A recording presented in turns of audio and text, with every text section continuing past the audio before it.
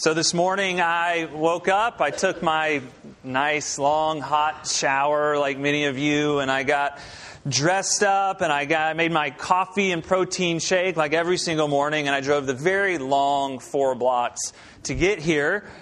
And I did all of this without ever fearing at all that I might have some harm done to me because of any of that or coming here, or any harm for my family. And yet, this morning, there are hundreds of millions of people doing exactly what we're doing right now, and they do it out of the courage that harm might be done to them or to their families. So according to Open Door research, every month, 322 Christians are killed because of what they believe. And I'm not really good at math. That's about 10 a day, though. 772 people are beaten or kidnapped or arrested or forced into marriages simply because what they believe about Jesus. This happens every single month. And this happens because what they believe is perceived by those in power to be a threat to them that are in power. And that's what persecution is. Persecution is always the ones in power holding hostility toward the powerless because of race or political or religious belief. That's what persecution is. Now, I know none of you walked in with persecution on your mind this morning. Most of us don't walk around. We don't live with the idea of persecution dominant in our thoughts. But I do wonder, have you ever felt sidelined because of your belief, some belief? Have you ever felt belittled because of your belief? Have you ever been made to feel intellectually inferior because of something you believe? Well, maybe you remember the story from last week, this Acts chapter 4 story. We read the whole passage of Acts chapter 4 last week, and we talked about what Peter and John said when they were arrested. This morning, we're just going to talk about the fact that they were arrested, because this is the first time that the church, the Christian church, was persecuted. So here's the text. The text is Acts chapter 4, verses 1 through 4. And as they were speaking to the people, the priest and the captain of the temple and the Sadducees came upon them, greatly annoyed because they were teaching the people and proclaiming in Jesus the resurrection from the dead. And they arrested them, and they put them in custody until the next day, for it was already evening. But many of those who had heard the word believed, and the number of the men came to about 5,000. So we talked about last week that these Sadducees were the people in control. These guys, these were the elitists. They controlled power in society. They controlled power, religious thought, the courts, the police. These guys held all the power. And they did not care about what Peter and John were saying, nor did they care about what actually had happened in terms of Jesus' death and resurrection. That didn't matter. All they cared about is that this was a threat to the system that benefited them. They only cared to maintain the system that benefited them and their friends and their family. And the grace of Jesus threatened that system. Last Thursday, Christy and I went on a date to see the movie The Post. So we pulled in. It's Thursday evening. We pulled into the parking lot about 6:45, 7 o'clock movie. We pulled in, and right when we pulled in, and it's not, not a heavy movie-going night, Thursday night. It's like Friday night or Saturday night. So, it's kind of sparse parking lot. I mean, there's not a lot of people in there. As soon as we park, though, tons of cars start to pour into this parking lot. A lot of cars at the same time. And enough that Christy and I kind of look at each other like what? Like a flood of cars. And all of the cars were nice. And pretty much everybody getting out of the cars were dressed very nice. And pretty much everybody was over the age of 55. And so Christy and I, we started to notice this. We're like, what happened? What is this? And we think, well, maybe it's like senior discount night. Is what we figured. We just kind of figured that. And I'm not making fun of that. I can't wait for that to begin in my life. I can't wait. It's a discount. It's fantastic. But then there were some people who weren't over 55. There were some people in their 40s. And we're like, well, so it's not senior discount night. We're like, it's got to be like a movie club. There's like a movie club. And we're like, that's awesome. Because they all know each other too. They're getting out of their cars and they're like shaking hands and they're hugging, they're talking and they're in line, they're talking to each other. So they all know each other. And we're like, this is a movie club. And we're like, well, we need to know what movie they're going to see. And so we get in the theater and we watch them. Our theater was right up front there on the left. They went down this hallway to the very end and turned left. And so we follow them down there to see what movie they're going into. And so the name of the movie was called Alien Intrusion. And so I figure, well, this is some science fiction movie I just hadn't heard about yet. And so we get back to our theater and Chrissy Googles Alien Intrusion. And so it's not a science fiction movie. It's not well, maybe it is. I don't know, that's up for debate. What it is a one-night-only documentary about UFOs with interviews with people who have had spiritual and alien-like encounters. And I'm not making fun of this, because I actually have a serious point coming out of this. But I'm assuming most of you don't know that there's a community of people around us that all know each other, and they apparently gather on some regular basis to talk about UFOs and alien-like encounters.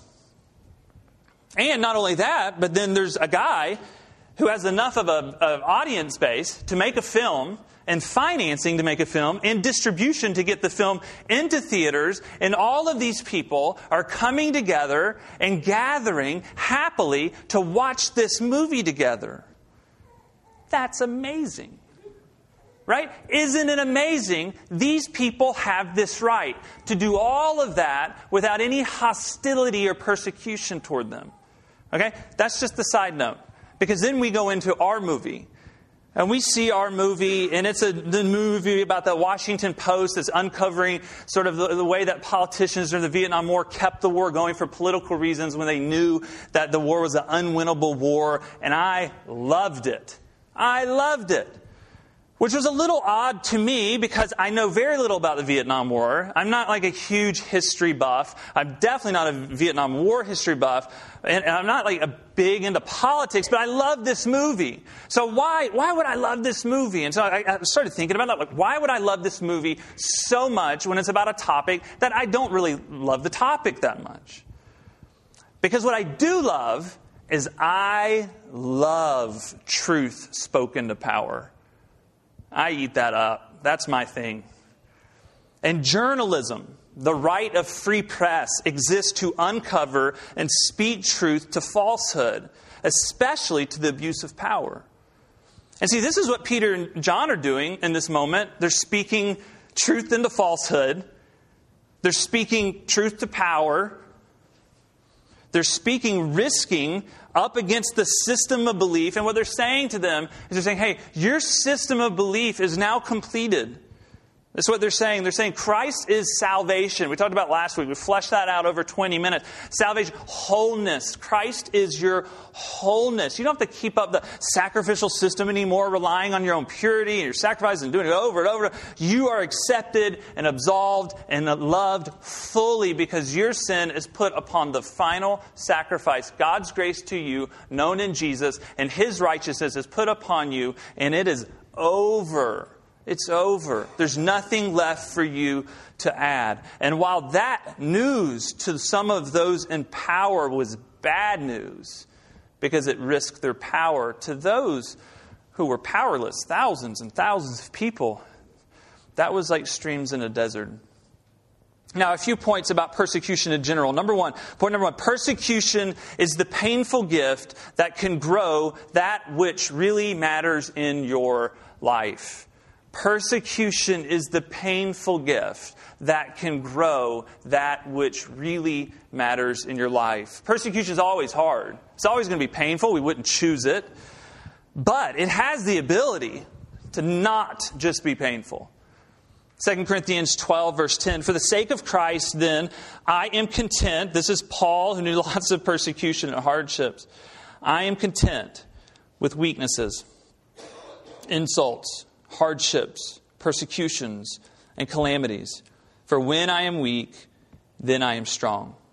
So Paul is saying, when I see that I'm weak, because of whatever hardship it is that reveals this, I see a truth about myself, and in that process, sort of a sifting occurs, right? And all the dirt of life that just doesn't matter that much falls away, and the gold of what truly matters in life remains. This is why that time when you got really, really sick, and you're lying in bed, and you're aching, and just you feel horrible, the only things you start to think about is the few people in life that really love you, the few people in life you really love, and the fact that, you know what? God loves me. Like, it just boils down to the few essentials. When you're hurting, hardships, persecutions, insults, it just has a way of sifting down to the gold of what really matters in life. And all of a sudden, the next pair of jeans from J. Crew just doesn't seem to matter as much. You're just like,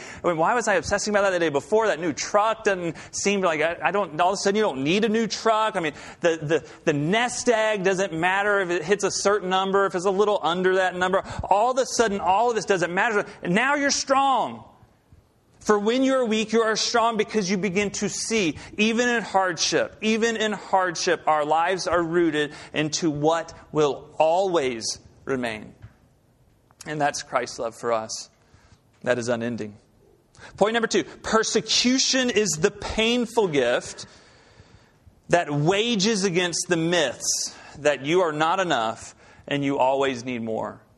Persecution is the painful gift that wages against the myths that you are not enough and you always need more. Last year, Christy and myself and all the adults on her side of the family, we went to an escape room. So an escape room, maybe you've been to these. These are these like facilities that you go with a group of friends and they lock you in a room. You pay. You pay to be locked into a room. And then you have an hour to work your way out of the room. And so I think maybe there's 10 or 12 of us, all the adults on her side of the family, and we're all locked in this little room, and it was the casino room. So we're doing all these math problems. I think at one point we had like a laser and a mirror, and all the personalities are coming out. The control freaks are controlling, the followers, the pleasers, those who don't mind conflict, the ones that don't want conflict at all. All of that's playing out within about a minute and a half in our family. And we're solving these problems, and the clock's on the wall, and it's working its way down. There's a door on the side wall. And finally, like 45 minutes into this thing, that we solve a problem, a big problem, and the door opens. And you think, this is it. You think, this is going to be the way out. And you walk through the door, and it's another room with more problems. And you get in there and you got to solve more problems. And you end up having to go back to the first room to get some stuff to come to the second room. And it's just another room and another room. I mean, you know, right? You know that this is our world. This is our world. And you know those doors, right? The door that says more. And you go, that's what I need. I need some of that. And so I'm going to go through that door, and you think it's going to get you, and I think it's going to get me into a room of contentment, and then you get into that room, and that room's called lacking. But the next door says more, because you see it on the other side, and you go, oh, okay, so that's where I need to head. And then you're going to walk through that doorway, and on the other side of that doorway, that's going to be, and then you get in that room, and that room's lacking, and then you go, oh, but there's another door, and it says more, and you just keep going, room after room, door after door after door. And persecution and hardship in general has a way to destroy the doors that are lying to us. We begin to just see them for what they are. And this is what Peter and John are saying. When they come to these guys and they risk all this hardship and persecution, they come up against the system and they say, Christ is salvation. They're saying, Christ is your wholeness. Christ is your wholeness. You don't need anything else. There's nothing else for you to add to be whole other than God's love for you. Point number 3, and this is a tough pill to swallow. Persecution comes at Christians, and persecution comes from Christians. So the early Jewish Christians held hostility toward the Gentile Christians. And then if you look into history, the Christian church existed in a persecuted state as they were an illegal religion until the 300s. And then the Christian church became legalized. And as soon as they become legalized, they make a move to begin to make other belief systems illegal. Now, isn't that interesting? A group of people A group of people whose community began in persecution, gains power, and then as soon as they get power, they turn to persecute others. On an individual level, perhaps we say, when we become the power holders of the PTA or the neighborhood association or the friend group or the school or the town, I would never hold hostility. I would never exclude anybody. And then you get there and then you find yourself doing the thing you hate. On a societal level, when our politicians attempt in any way, to any degree, to take away any of our freedoms to speak or to gather because of what we believe, that's a form of persecution. And just as much, to be clear on current culture of the last year, when a person is arrested or killed because of the color of their skin and nothing else, that's a form of persecution. When our leaders use belittling language of somebody or a group of people because of their race or because of their religion, that is persecution. It is hostility by those in power toward the powerless. And when we shrug our shoulders to any of this silently, because it sort of doesn't affect us that much, we approve of persecution. And all of this is us living out of ignorance and fear. It's us wanting to feel more important than someone else, which creates bias, which then creates hostility, and in that, a process of persecution, racism, becomes a societal norm. Listen, peace and compassion toward anybody else only comes when we realize, I too am the enemy. We have to understand our propensity to persecute in order to the moment that we have power that we will not persecute. But if we don't face the fact that we have the ability and that we will and we can persecute, then we'll never, in the moment when we hold power, choose to not persecute and be peaceful and compassionate toward people. This week I read 2 John verses 6 and 7, and this is a writer who wrote, for me, the most profound sentence in the Bible, which is God is love. And he writes in 2 John, and this is love, that we walk according to His commandments. This is the commandment, just as you have heard from the beginning, so that you should walk in it. For many deceivers have gone out into the world, those who do not confess the coming of Jesus Christ in the flesh. Okay, so he says, walk in love, be this love in front of people, for hostility exists. Because the hostility exists, be love toward people. See, we are called to be a community that speaks truth to power, confesses we too are the enemy, and in the great grace of God known to us in Jesus, we are fully and accepted and loved and absolved and redeemed children. Therefore, we love those in power and we love those who hold no power, and we even love our enemy. So my brothers and sisters, may you live lives of love, learning to receive grace from God and give grace to your neighbor. Let's pray together. God, thank you for the great call to love those in power and to love the powerless and to love our enemies. Forgive us for all the ways that we are insecure, and in that we hold bias, hostility, persecution, and even shrug our shoulders toward the ways that those around us are persecuted. Forgive us for this. We too are the enemy. And we confess that this morning, and we ask that in your great grace, would you begin to soften our hearts to love people, to see people. God, give us the courage to speak truth to power, to stand up for what is true and right, and to love those around us. In Jesus' name we pray. Amen.